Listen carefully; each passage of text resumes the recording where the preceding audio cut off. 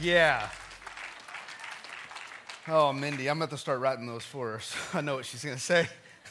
Well, hey, welcome to Central. My name's Clayton. I'm glad that you're here with us this morning. If you'd like to follow along with the message, just take your phone out, scan these QR codes, or better yet, make sure you get our Central app, and you can follow along that way and have all the notes for today and all the other sermons. I'm excited about this message because we are in week 3 of 4 weeks talking about Abraham and his life and how he went from wandering around, kind of like a life that we would all forget about, to a life where he was winning, where it made an impact in other people's lives. And I think for all of us, we want to have lives like that in some form or fashion. And so that's what we're going to be talking about again today. So a little recap.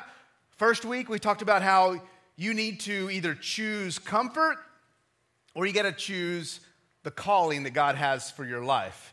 And the reality is, it's like those things are two polar opposites. Like, are you going to be focused on the comfort in this life, and that's what you're chasing after? Or are you going to chase after what God has called you to do? And that's what Abraham had to choose. And then last week, we talked about how we need to embrace the promises that God has given us, and especially the promises that we have through Jesus as our Lord and Savior.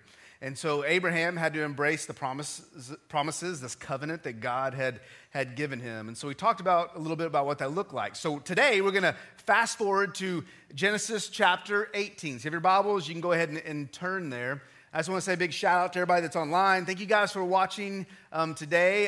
We're glad that you're participating wherever you may be at today. So Abraham is with God. He's having this conversation with God, and it's very interesting. It's a crazy, weird story, okay? So the Bible sometimes is full of just weird stories, and if you will, every once in a while, just stop when you're reading the Bible and go, now wait a minute, that's just weird. Like, what's happening? So Abraham, he has this big family. They have servants, they have animals, it's pretty much like a moving city, okay? And they're moving around, and they're in the middle of this land. This land is full of other people, and they're not worshiping God. And there's this story where God shows up and has this one-on-one, in-person conversation with Abraham. He appears to Abraham, and he's talking to him. And Abraham is looking down past the Dead Sea, on the other side of the Dead Sea, and looking at this. They call it the land of the plains. It's on the bottom, the south side of the Dead Sea. And there are these 2 cities called Sodom and Gomorrah. We've probably heard about them in the Bible before. And so God is showing Abraham these cities and saying, look, it is bad. Things are going terrible over there. I've heard the cries of the people, and I am going to destroy these cities for what they have done. Judgment is coming on these cities. And something happens in this story. I want you guys to read it with me in Genesis 18. It'll be up on the screen. But here's what happens in verse 24. So Abraham is talking to God and says, okay, so God, before you do that, suppose you find 50 righteous people living there in the city. Will you still sweep it away and not spare it for their sakes? And the Lord replied and said, okay, if I find 50 righteous people in Sodom, I will spare the entire city for their sake. So there was this agreement that God has with Abraham. Hey, if there's 50 great people, 50 good people living their life for me, doing what is right, then I will save the whole city if that happens. And so the story goes on, and it gets a little stranger. Here's what happens. Then Abraham spoke again.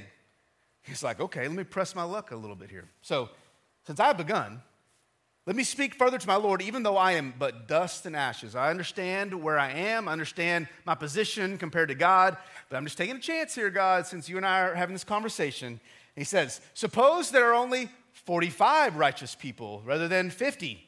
Will you destroy the whole city for lack of 5? And the Lord said, okay, I will not destroy it if I find 45 righteous people living there. And it gets crazy. It says, then Abraham pressed his request further. It's like, man, I've already done this once. Let me try again. And so he goes from increments of 5 to increments of 10 going down. And he says, okay, how about 40? How about 30? How about 20? And each time God says, okay. And then it ends with this. Here's what he says at the end. Finally, Abraham said, Lord, please don't be angry with me if I speak One more time, one more offer, okay? Suppose only 10 are found there. And the Lord replied, then I will not destroy it for the sake of the 10. And when the Lord had finished his conversation with Abraham, he went on his way, and Abraham returned to his tent. This is a weird, crazy story, this encounter between God and Abraham. And honestly, if you look at that, Abraham is the world's best negotiator, isn't he? That he could talk God down from the decision that God had made. I mean, he knew the art of the deal before Trump ever wrote the art of the deal. You know what I'm saying? He's the number one negotiator of all time if he could get God to agree to this. Now, this is kind of a weird story, but think about this. This is something new for Abraham. He's doing something different than he has ever really done before because his whole life had honestly been about himself. Abraham's life had been about himself. It was about the promise that God had with him, this covenant that God had with him. It's about his family. It's about him gaining all these possessions and all this fame. I mean, he's becoming somebody important. And I think about, for us, we're kind of the same. Every single one of us, in our own stories of our lives, we're the hero, aren't we? I mean, we are the main character in our own story. And the same thing was happening with Abraham. He was the main character. But something happened to him. I don't know why he did this, but evidently his heart changed. Abraham's heart went from being maybe a little selfish, all about himself and the things and the promises that God had for him. It sounds great. And something changed, and he began to think about other people. And Abraham, he steps in between God and the city of Sodom, and that's a very dangerous place to be, okay? To be in between God's wrath and the city that God is going to destroy because of their wickedness. And he begs God to save the city. And we've all kind of been in that situation, maybe not between God and somebody else, but between two people. Maybe you're in middle school and there's a fight going on in the locker room, and what'd you do? You stepped in between, right? Maybe that person that like, hey guys, buddies, we got to figure this out, okay? Or maybe you're at home and there's disagreements going on and you're the person that steps in between the two family members and says, let's work this out, let's figure this out. We sometimes step in between two different people, two opposing sides, and that's exactly what Abraham did. And so, here's my question for you today. Do you have a heart like Abraham? It's a question that I think you need to ask yourselves. Do I have a heart like Abraham? What I mean by that is, are you concerned about other people, or are you just concerned about yourself? Are you concerned enough about other people that you're willing to stand in the gap between something bad happening to them or a life that will eventually hurt them? Are you willing to stand in the gap to try to save people? You see, Jesus was. When he went from city to city, whether it was a big city or a little town, when he was going between those places where people were, he would show up and he was concerned about them, right? He would stop and talk to people. He would walk slowly through the city. He would listen to people's needs. He would share truth with them, and he would heal them. And he spent time with people. He was a busy guy. Everybody wanted a piece of Jesus. They wanted to talk to him. They wanted him to do something special in their lives. And Jesus, he took so much time to care for other people. He cared deeply. In fact, the Bible says this in Luke chapter 19. Jesus is going to Jerusalem for the very last time, guys. This is the last time he's going to enter Jerusalem, about 1 week before his death. Here's what it says in Luke 19. It says, but as he came closer to Jerusalem and saw the city ahead, he began to weep. To weep. Now, Jesus he's actually on the Mount of Olives. And so that's on the east side of Jerusalem. And I've always had this idea that Jerusalem was like the highest, biggest, most amazing city. But honestly, the mountains around are actually taller than the city itself. The city's kind of on a mount, okay? And it's on Mount Zion. And the Mount of Olives is right over here. And so when you would cross over the Mount of Olives, you actually look down into the city of Jerusalem on the other side on another mountain top. And you can see the people walking down in there. You can see the rooftops. You can see the wall all around it. You can see life happening. And it says that Jesus, he got on top of the mountain and he looked down to the city of Jerusalem and he wept. The reason he wept is because he loved the city.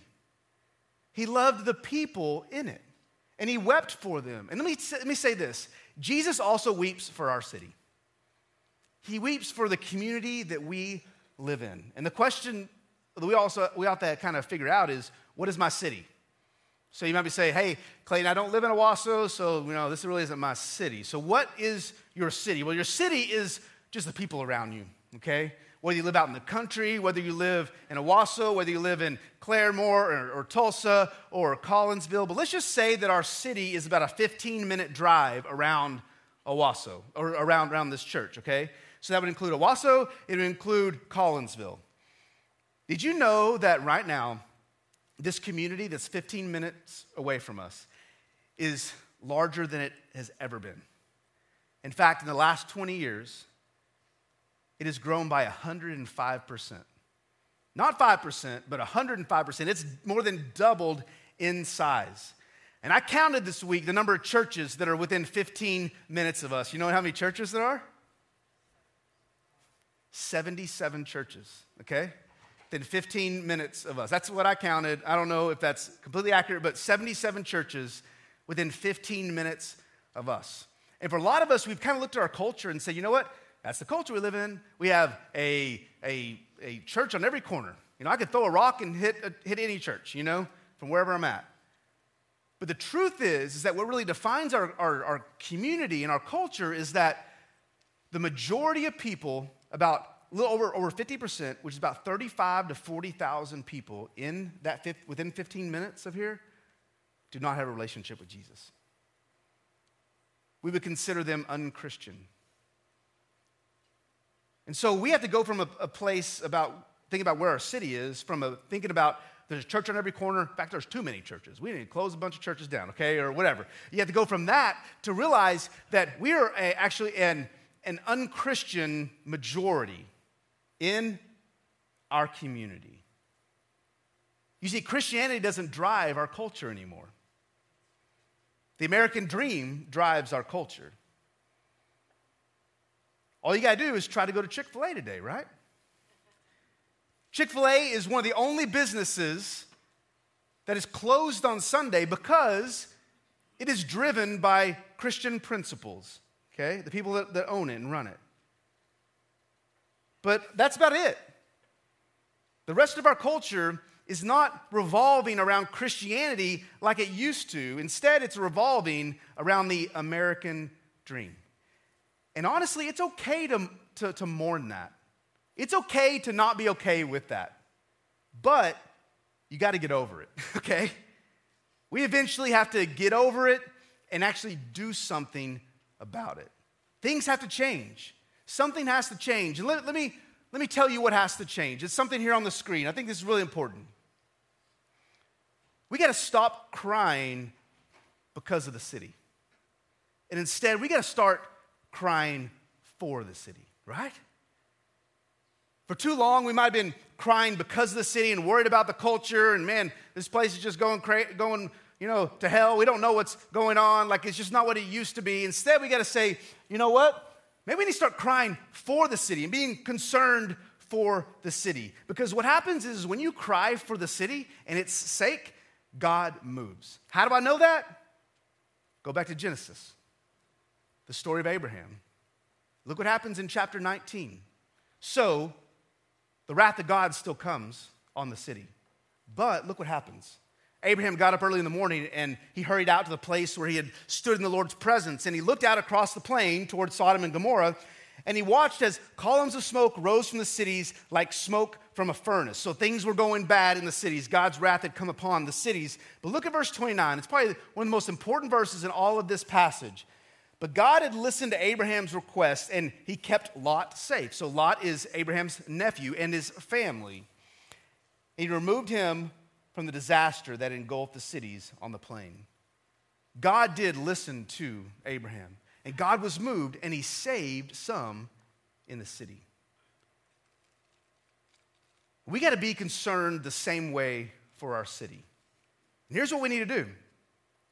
We got to start fighting for our city.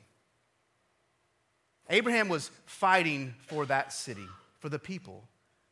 And we need to be the same way. We got to fight for our city. This is what Jesus would do. This is what he did back in Luke 19. We talked about where he came over to the Mount of Olives and he looks down and he's weeping for the city. You know what he did? He says, you know what he didn't do? He didn't weep for the city and then like, lost cause, I'm leaving, and turn around and go the other way. He didn't just stand on top of the Mount of Olives and just complain about the problems with the city. No, he actually walked down into the city and he spent time with people. He turned over, some tables in the temple. He cleansed the temple. He was concerned about that. He taught people truth. He cared for people and met their needs. He loved the city. He was fighting for the city. You know how he did it? He did it one person at a time and one family at a time. And so what I'd like to do now is kind of think about that from not just some head knowledge that we have sometimes about biblical things, but how can you and I practically do that? How can you and I practically say, okay, I want to be like Abraham and I want to fight for my city. And I want to be like Jesus who had this deep concern and wept for his city. How can I do that? So let me give you some practical advice on how to fight for your city, okay? First is this. You got to serve them first. You have to serve people before you start beating them over the head with the Bible. In fact, don't beat them over the head with the Bible at all, okay? But the first thing we need to do is we need to show people that we care about them. In Jeremiah chapter 29, there's this passage right here on the screen. It's a tough verse because the Hebrew people were in exile. They've been taken, everything been taken from them, okay? They hated the people in Babylon, the place that they were at. And here's what Jeremiah says. Here's what I want you to do. Here's what God's calling you to do. Work for the city.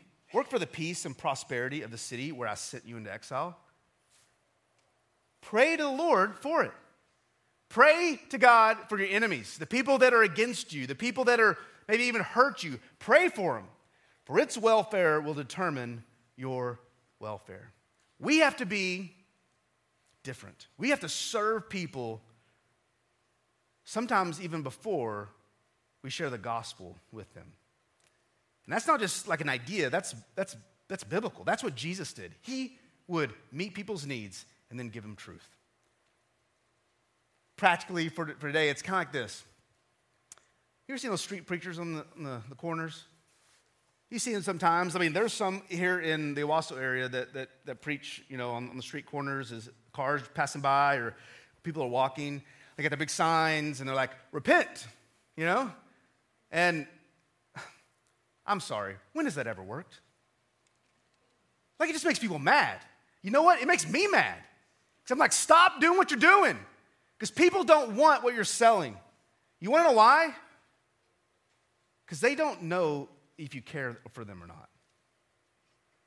They think you're just trying to convert them to your cause and use them ultimately. You know what's different than street preaching? It's something that we're doing. If you go outside, you can see something we've been working on. It's just this, we talk about it sometimes, this thing called Central Field. If you go on Google Maps, you can search for it, and it's right there. We got it on Google Maps. It's Central Field. And it's this ball field that we've created on just this empty lot that we've owned for over a decade. We're not doing anything with it. It's just growing grass and we're mowing. That's all we're doing with it. We said, you know what? Let's take this, a little bit of property, and let's do something for our community that people actually need. And one thing we realized is that in our community, there's almost no place for a dad and his son or for a team to just come and to practice and to do life together.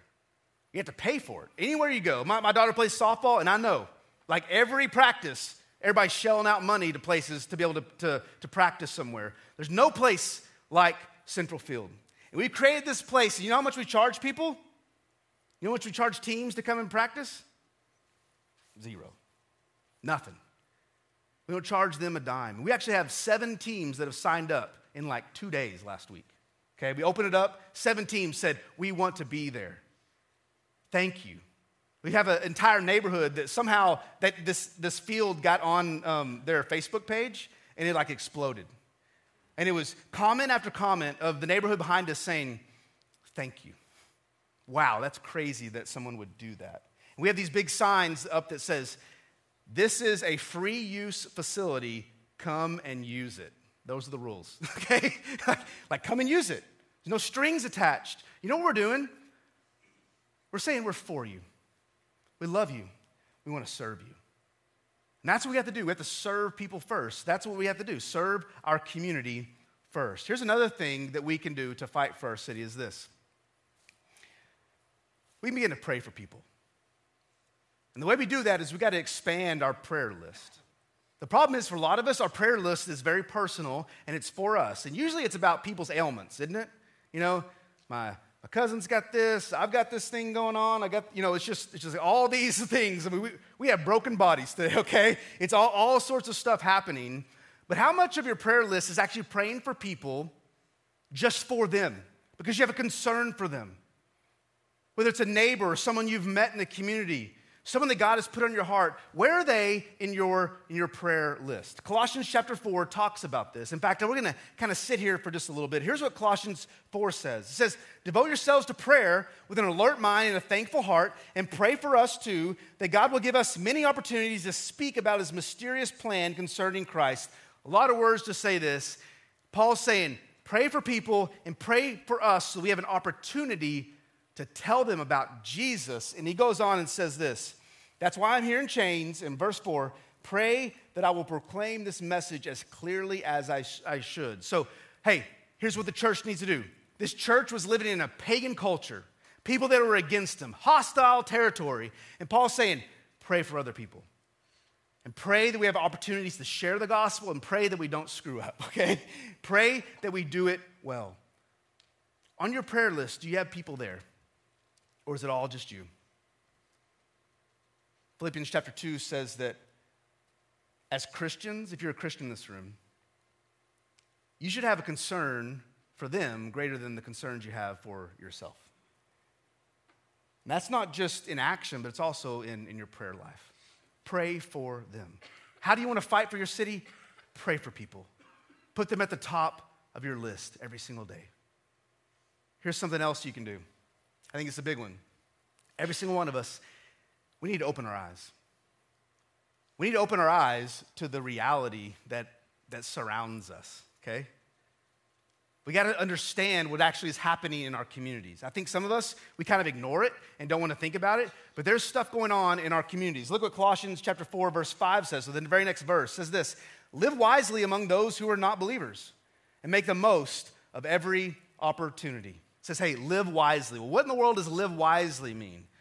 Live wisely means you know what's going on around you, okay? So you can make good decisions. The problem is we've assumed some things about our community. We live in the suburbs, and we've assumed that nice, shiny people have nice, shiny lives. But the reality is people are broken. I don't care if they have 2 cars and a 2-story house. People are broken today. They live behind their HOA fences. They drive past these perfect lawns, and people inside are hurting. They're consumed with debt and financial problems. They're concerned about their kids. Their marriage is having issues. People are broken. Everything is not okay. We got to realize that and realize something else. They're primed for the gospel. Jesus says that the harvest is plentiful, right? That they are ripe for the harvest. He's just saying, who's going to go and actually care for them and care about them and ultimately share the gospel with them? We think we live in a Christian community, but actually we don't. There are more people who are lost than are saved. What are we doing about it? Do we care? Are we just living in this bubble? We have to be different. We got to be different. Here's another way you can fight for your city. It's the last one is this. It's a tough one. No, it's not. It's easy. Just go back to living your normal life, okay? But instead, live it on purpose this time. I'm not asking you to change up everything and sell your house and, give it to, I'm not asking you to completely radically change your life. Just go back to what you're doing because God's got you in a certain place, certain job with friends, neighbors, your kids on teams, and all those kind of things. He's got you in a perfect place for you. What God is wanting you to do is just live it on purpose instead of just living. Look at the next verse in verse 6 of Colossians 4. Let your conversation be gracious and attractive so that you will have the right response for everyone. Talk about living your life on purpose. The conversations you have with other people. The other day, Rylan and I we went to Rib Crib. Anybody like Rib Crib? Okay, good? Okay. So we went to, of course. So we went to Rib Crib, and it was during like lunch during the work day, and we were working through creating a catchy name for a capital campaign that we're working on promoting to everybody, okay? And so we're working through that, trying to figure out what's a good name for it. We go and sit down at Rib Crib, and we're thinking through all this stuff and thinking about, okay, how do we share this with not only our people, but our community and say, here's the purpose of some of the building plans we have. Is it just for us, or is it for people who aren't here yet? We realized it is for people who aren't here yet. Like, we want to create a church that is outwardly focused and actually cares about our community. So how can we do that with our space that we have right here? We're working through all this and talking. And let me tell you, I can remember everything about that day. I can remember what we drank. No, don't think anything about it. Okay, it's rib crib, guys. Remember. So, Rylan had a unsweet tea. Okay, I had a Diet Coke. I remember we ate. I had the pulled pork. Rylan had smoked chicken. We both had a salad, no tomatoes, with ranch on the side. It was kind of weird. It's like we were on a date or something. It was kind of strange. It was too common. He had beans and I had green beans. I remember everything. I remember he got a to-go container and put half his food in there. And I was like, yeah, I need one of those too. And we started talking too much. I ate all my food. Okay, I didn't even need it anymore. You know what I don't remember about that day? I don't remember our waitress's name. Because I didn't ask for it. We went and sat down, and we just didn't care. How sad is that? We're talking about the church, and we're talking about lost people in front of her, and we didn't even ask her name. That's sad. When are we going to be different? That is just living life. But that is not living life on purpose. And God is calling all of us to live our lives on purpose. You know what that looks like? Here's another example. And I got permission to share this. But we have another church member. He's in the first service. His name is Rob. So a lot of you guys know about Rob. But Rob calls me up and he's like, hey, Clayton, you want to go eat a lunch somewhere? He does this all the time. And so we go and eat lunch. He picks me up here at the church in his truck. And we always talk about, where do you want to go? And we're like, I don't know. You know, that like a married couple, right? We're fighting over where we're going to go. But here's the deal. Every time, it doesn't matter where we want to go, his truck just magically makes its way to Chili's every time. It's like, it just always goes to Chili's, and we eat at Chili's. You want to know why we do that? It's for years, Rob has been going to Chili's many times every week, okay? He's been going a lot. Because he is investing in some of the wait staff there. And he knows their names, he knows about their kids, he knows what's going on in their lives, and they're expecting him to show up. He shows up, and he's not even having a conversation with me. Like, he's just having this long conversation with this waitress because he cares about those people. I was like, man, that's inspirational, right? He's just going to lunch, but he's doing it on purpose. God isn't asking you to change your entire life. He's just asking you to live your life on purpose. Like when you go to your kid's ball game, put your phone down, right? How many of y'all you go to a public place and everybody's just, there's lost people all around you. If you see someone from our church at a sporting event and they have their phone out, just slap it out of them, okay? Just do it. You have my permission. Except for mine, okay? No, I'm just kidding. I'm the worst too.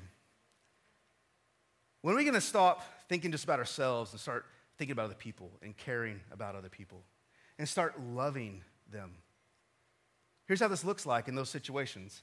You just introduce yourself to them. I know it'd be kind of weird in today's culture to actually talk to a stranger, but introduce yourself to them. Find some common ground. Talk to them about their kids. Genuinely care about them. Celebrate wins with them in life. When they have hurts, like mourn with them and be concerned over the hurts in their life. And what happens is over time, you're going to gain an audience to be able to share the gospel. And actually, you can have the right to share the gospel, an opportunity to do that, because you know what you've told them? You said, I care about you more than a cause. We're trying to convert you to something. I genuinely care about you. That's living your life on purpose. That's how you fight for your city.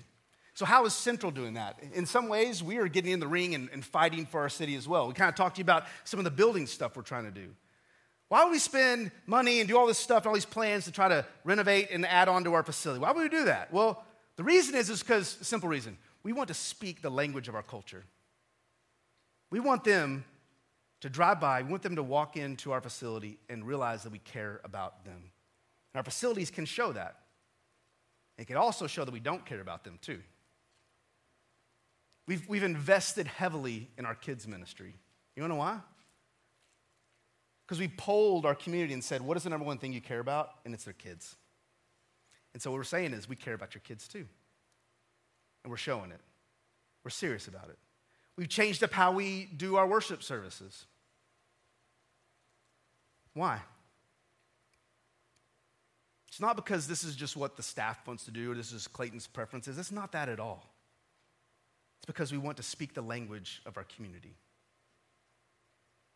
It's why we've had to do some things that are really tough. We've had to retire the choir.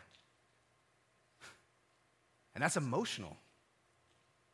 The reason we did that is because it doesn't speak the language of our culture anymore. And it's got to be an open-handed issue. We've got to be okay with that. Did y'all know that there's a choir loft back here? Some of y'all don't even realize it. It's just a bunch of lights right now. This place used to look completely different 20 years ago because it was speaking the language of the culture 20 years ago. And the culture changes about every 3 years. Y'all know that? Just flips on its head. It's crazy. It's hard to catch up as a church. But we're trying. We're calling everyone to serve. That's another thing we're doing here at Central. We're calling people to serve. Why? It's not just for us. It's so that this thing called the church can be outwardly focused and actually meet people's needs who are far from Christ. We love them. We love them because Jesus loved them. We want to do everything we can to help them. But it takes all of us serving, so we call everybody to serve. Here's another big thing we're doing. We've kind of become okay and willing to offend Christians so that we don't offend non-Christians. Big time. That's a tough one. We've been willing to offend some people that have some preferences, and maybe at times we get self-seeking in the things we're doing. And we said, you know what? This is tough, but we're willing to do that for the sake of lost people. We want to be an outwardly focused church. That's who we want to be. But here's a warning. You can't program compassion. Our church will never be for the community until you are. Like, it starts with families. It starts with individuals. I mean, think about this. If Central moved, like we just ceased to exist, would anyone notice besides us? Like, for a lot of us, we've been here for a long time, and this is just our world. And we're like, oh, man, everything would be upside down and on its head. But for the average person, the community behind us, the community across the street from us, would they even notice? Man, I've been in the community, and I was trying to tell someone, like, what church I went to, and I had to explain it by the green roof. You know, that's all they knew Central as. And they're just like, I have no idea what you're talking about. You're like, come on, the world revolves around this place, right? Well, for us it does, but for them, maybe it doesn't. Will people even miss this place if it was gone? Are we being compassionate towards our community? Are we reaching our community? Let me get real personal with you real quick. If your family got up and moved to another state, would it affect other people at all? Would it affect the parents on your kids' team? How about the waitress at your favorite spot? Or that college student that you always go get coffee from. They make your coffee every morning at the drive-thru. Your neighbors, would it affect them? Are you living your life on purpose? You see, Abraham had this compassion for people. He had compassion for the entire city, not just his family, but the entire city. And the question is, do you? Do we have a compassion for people who are different than us? People that may have different ideas than we do, desires than we do. Do we care about people? If you're new here, if you're not a Christian in this room or watching online, let me say this. This is what Christians should be like. We should be like that. This is what the church should look like. Are we there yet? No, but we're trying. We're trying. You know, we want to be a church where Jesus changes everything. And that's like a 30,000-foot view of things. It's hard to grasp onto that, changing like our community and our world and all that kind of stuff. But let me just get real personal. What if every single one of us, get this, and we'll be finished. What if every single one of us just focused on one person this year? Trying to change the world or even your community sounds like a daunting task because it is, and you can't do it by yourself. But how about this? What if you just focused on one person? That's what Jesus would do. He would go and he would look eye to eye with one person and meet their needs and explain things to them and love them. What if you and I just focused on one person? We began to pray for that person. Whoever that person is, God puts on your heart. We began to invest in them and spend time with them. And ultimately, hopefully, be able to share what Jesus has done in our lives to them, right? What would happen? Well, families would be changed. Our community would be transformed. This place would be full of people, new people. And for that one person, get this, Jesus would change everything in their life. That's what it means to be a church where Jesus changes everything. We're not talking about us conquering the world. We're talking about one person and God changing their life. What would happen if every one of us just did that? Now, this won't be easy. I mean, they crucified Jesus for doing this, okay? But it's what we're called to do. There may be some persecution when you stand up, when you share your faith with people, but that's what God has called us to do. It may be difficult, let me tell you this, it's worth it, right? People are worth it. The future of our city is worth it. Here's the question. Are you willing to fight for the city? Abraham was. Jesus sure was. Are you? Let me pray for you. Father, thank you for the opportunity to look at Abraham and his life, and I just pray a simple prayer today, two things. Lord, if there are people in this room or watching online who do not have a relationship with you, I pray that they'll be able to see what the church is all about. It's all about us. Living for a Savior, Jesus Christ, who died on the cross to save us from our sins. That they can have that same gift if they would just trust in him. It's free.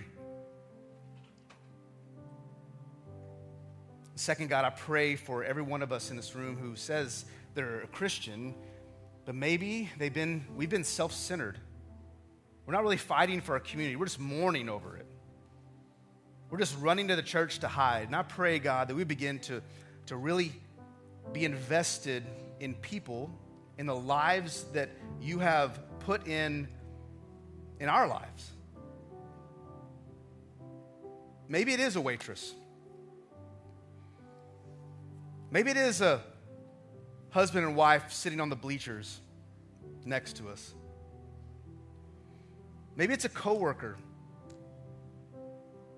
And these people, we know, God, that they don't have a relationship with you, and we want them to have that. What a great gift we want to give them and explain that to them. I pray, God, that you would help us to be for our city, to fight for them, to love them, to live life on purpose. I pray, God, that today you convict us of that when we go to restaurants. Maybe we'd stretch our muscles a little bit and try. Throughout this week, give us opportunities to either say yes to your message today or to say no.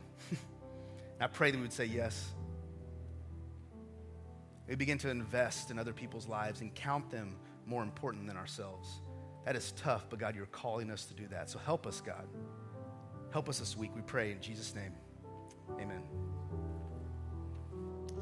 Well, church, let's stand and let's just sing one final song of response, saying, God, you have our whole lives. Be glorified. We'll sing it, oh, Christ be magnified. Let his praise arise. Christ be magnified in me. Oh, Christ be magnified from the altar of my life. And Christ be magnified in me. Oh, Christ be magnified. Just let his praise arise. Christ be magnified in me. Oh, Christ be magnified from the altar of my life. And Christ be magnified in me.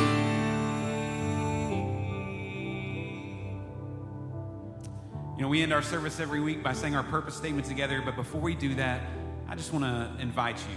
If God's been speaking to your heart this morning, if you need to make a decision for Christ, maybe you need to recommit your life, you've wandered off, and you need to say, today I'm coming back to God, or maybe for the first time, saying yes to Jesus, you can see us at our connection room in the corner when we dismiss in just a moment. Our ministers will be there. We'd love to just pray with you, whatever you may need. So let's do that. Let's say our purpose statement, reminding ourselves what we're going to be doing when we leave this place. Central Baptist Church, we exist to live for Christ, love people, and make disciples. Have a great week.